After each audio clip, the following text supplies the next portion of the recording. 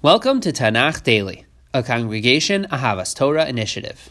Today is a very exciting day as we are finishing Sefer Shemuel with the 24th Perek of Shmuel Bet. It's remarkable that we have now learned Yehoshua, Shoftim, Shmuel Aleph, and Shmuel Bet, a testament to how much you can accomplish by making small strides every day. The fact that today happens to coincide with the Siyum HaShas in MetLife Stadium and around the world makes it all the more auspicious. Obviously, this accomplishment is a much humbler one in scope and ambition, but nonetheless, we're proud to be finishing Shmuel Bet, and the coincidence is certainly quite notable. With that, let's dive in to the final Perek, which I'll say is kind of a bizarre one. It's not the Perek we might have expected to wrap up the Sefer. You might have expected maybe the end of David's life, how he passes away, how he is mourned, where he is buried, etc.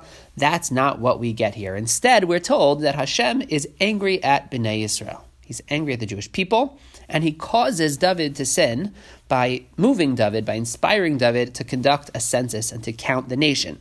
Counting the nation is never outright prohibited in the Torah, but we know that when Moshe is instructed to conduct a census, he is told to do so by collecting half a shekel as a kind of stand-in, a proxy for all of the nation as a way of counting them. Torah says to do it that way, lest you, if you count them by the person rather than by this stand-in, some sort of plague will befall the nation, some sort of calamity will befall the nation. So it's very clear that counting is bad. Why is that? You could say, I think, at least two different directions, but broadly speaking, let's present two directions. One is a kind of mystical explanation that if you count Bnei Yisrael, you somehow place the evil eye on them, an ayin hara. It somehow is tempting fate in a way that's inappropriate. Alternatively, you could say a kind of a more rational explanation, and that is that if you count the nation, you're kind of assessing the strength of the nation on purely human terms. And it shows a lack of faith in Hashem, or it could lead to a lack of faith in Hashem when you say, wow, we have a standing army of hundreds of thousands of men, whatever the number might be. It could lead you to a certain sense of hubris, and so there's a spiritual danger attached to counting up Bnei Yisrael. In any event, David, as we said, is led by God to falter and to count the nation. He commands Yoav to go and actually conduct the census. Yoav pushes back on him in a way that's consistent with the second approach. He says to David, why count the nation? If Hashem can kind of multiply our strength by 100-fold, we're much stronger than our numbers would suggest. Yoav seems to be pushing back on David in precisely that way, to say that there's a lack of emunah, a lack of faith that is expressed in conducting the census. So Yoav, of course, playing his role as we've come to know it throughout the Sefer. He's this foil to David. He's pushing back on David. In this particular instance, ultimately his resistance is overcome. It doesn't win the day as it had in other places. David insists and Yoav listens. But nonetheless, Yoav is kind of playing that role that we know him to play. Fine. So the census is conducted, and the number is finally delivered to David. He now knows how many people are among the nation, and immediately he is struck by his own error and a sense of pain and guilt. And David calls out to Hashem in repentance, and Hashem sends him the Navi Gad Hanavi, one of the authors of much of this Sefer. Gad and Natan Hanavi write much of Sefer Shmuel, and Gad has the following message to deliver to David. He tells David that Hashem is going to punish him, and David can choose, this very interesting situation, David can choose the punishment that he is going to receive. He can be pursued by the sword for 3 months. Some foe would pursue David for 3 months. He can experience famine in the land for 7 years, or he can choose 3 days of plague, of pestilence in the land. And David responds with a line that is familiar to us from Tachanun. Must have been where David got it from. That's a joke. Tachanun is quoting this pasuk. David, right? We are told, "Vayomer David el Gad, tsar li ma'od, nipla nav yad Hashem ki rabim rachmav uvyad adam al apola." And David said to God, the Navi, "I am in great strait. Let us fall now into the hands of the Lord, for His mercies are great, and let me not fall into the hands of man." Right? That's the key here. I want to fall into the hands of God, not into the hands of man. Meaning, what is it that David chose of the three? What did he choose? on a simple level, we can only rule out one. And that is, you can only rule out that he doesn't want to be chased by the sword. Right? He wants to fall into the hands of God, not the hands of man. So it seems like David is saying, I definitely don't want to be chased by the sword for 3 months, but he has not eliminated famine or pestilence. And ultimately, it's pestilence that ends up attacking and plaguing the land. And we're told that many thousands of people actually die as a result of this plague. The angel that is administering this plague is then approaching Yerushalayim, we're told, threatening David and his family. And this angel approaches up to the threshing floor of Aravna, the Yevusi, and then David calls out to Hashem, saying that the plague should attack him and his household, David and his household, but the nation should be spared. And then, at that point, Gad HaNavi returns to David and says that he should go to the threshing floor of Aravna, build an altar there, and give sacrifices to Hashem. So then David goes there.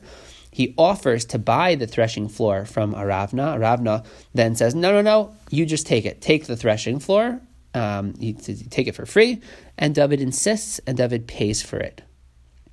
He then offers a sacrifice, and there, where sacrifice is, and the plague then stops and comes to an end. So does our Perek, and so does Sefer Shmuel. That is the kind of odd narrative of this final Perek. That's the conclusion. So now, we have perhaps many questions that we could explore, but I want to focus on just one, and that is, how is this the fitting end to the Sefer? Why is this the conclusion of Sefer Shmuel? And I'd like to suggest 5 answers to that question, which, very briefly, which I think taken together paint a pretty interesting, hopefully convincing picture. I don't think any of them maybe stand alone entirely, but maybe when we put them all together, or some combination of these, we have a pretty convincing explanation for why this is the conclusion of the Sefer, and not something that would have felt a bit more natural. Firstly, one of the major themes and messages of the Sefer, which was particularly highlighted in the story of Avshalom, is that man behaves in a certain way, and that behavior is something that we attribute to that person, and the moral guilt or the praise is attributed to that person. But at the same time, sometimes that behavior of a human being can also be the vehicle through which Hashem delivers his justice, whether that's punishment or reward. So human behavior and divine will can overlap and coexist. Let me give an example. When Avshalom rises up and rebels against David, that's the product of his own will. And ultimately, Avshalom is liable for the decisions that he makes. But at the very same time, it's something that we also recognize comes, in a certain respect, from Hashem, because Hashem was punishing David for the Bathsheba Uriah incident, and it was foretold already by Natan HaNavi that, albeit in a little bit of a vaguer way, but it seems very clear, certainly looking back at the words of Natan HaNavi, that it was foretold that David was going to experience an uprising in his own home and experience the unrest that he goes on to experience. So we recognize, and it was something that was really harped on in this section of the Sefer, that there is this kind of overlap between the divine and the human, and they operate independently, and they overlap, and we have to see things through that kind of dual lens. How does that relate to our story here? Here too, right? David sinned, but we're being told explicitly that Hashem made David sin, and at the same time, David is still held to account for his sin. Right? Again, David sins, Hashem made him sin. We know that. As the reader, we know that Hashem made him sin, and yet he's still held to account for his sin. So the story really captures that duality and that essential message, which is so critical to Sefer Shmuel, informing the way that we perceive the world, at once imputing moral liability to people, but also seeing things as the hand of Hashem.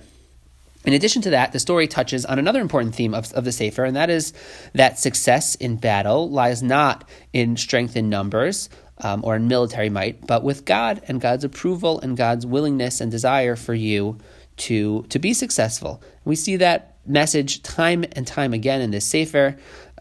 David, in his successful moments when he's conquering all sorts of nations, so we're told that he destroys, right? He had captured chariots from enemy nations. He destroys them. Why? Because he doesn't want to become too powerful, because a smaller army with the will of Hashem is going to be just as powerful, and if not more powerful, than the greatest army with all the chariots. Or the way that Yonatan attacks the Plishtim by himself, just with his Na'ar. He's willing to fight them because if Hashem is with him, that's all that is necessary. So it's an important message that we find suffused throughout the Sefer. I think it's expressed here as well.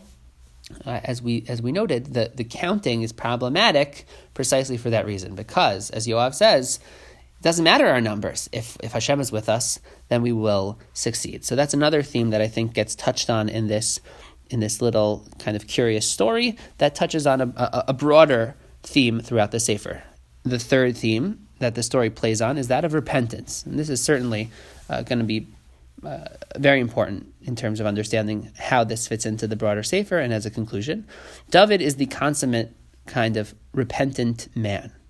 He's ever falling and ever getting back up. He's quick to repent, quick to take blame, quick to correct himself. And perhaps there's nothing more essential to learn from this Sefer, from the Sefer's very careful portrait of David and the ups and downs of his life, than to learn what it means to be a Baal Tshuva, what it means to repent.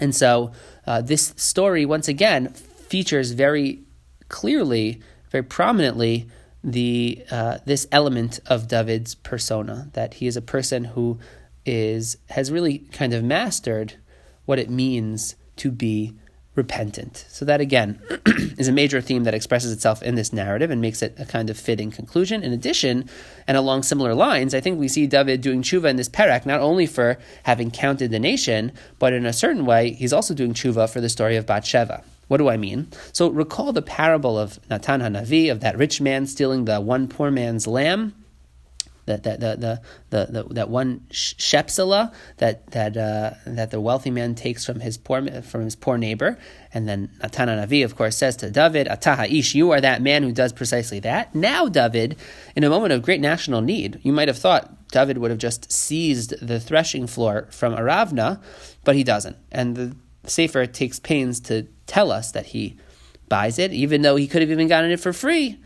Nonetheless, he insists on purchasing it, maybe showing us a kind of complete 180 from his earlier abuse of power. Here now he is so respectful of the belongings, possessions of others that he insists upon purchasing this threshing floor. And finally, in Divrei Hayamim, when this story is told, the Sefer adds a critical element to ours, and that is that this threshing floor of Aravna would ultimately become the Makom HaMikdash, the place of the Beis HaMikdash. And so we might say that this moment, which captures all these important themes and ideas, it's precisely this moment and this acquisition that lays the groundwork for the building of the Beis HaMikdash. And of course, the building of the Beis HaMikdash is kind of the most essential element of the next Sefer, Sefer Melachim.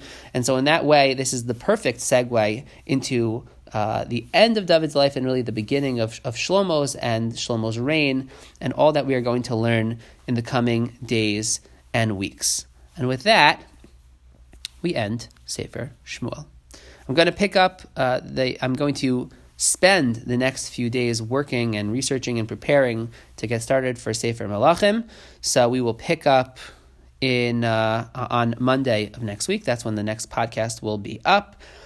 I wish you all a hearty Kol HaKavod and a Yashar Koach. That's it for today. Chazak ve'ematz, and happy learning.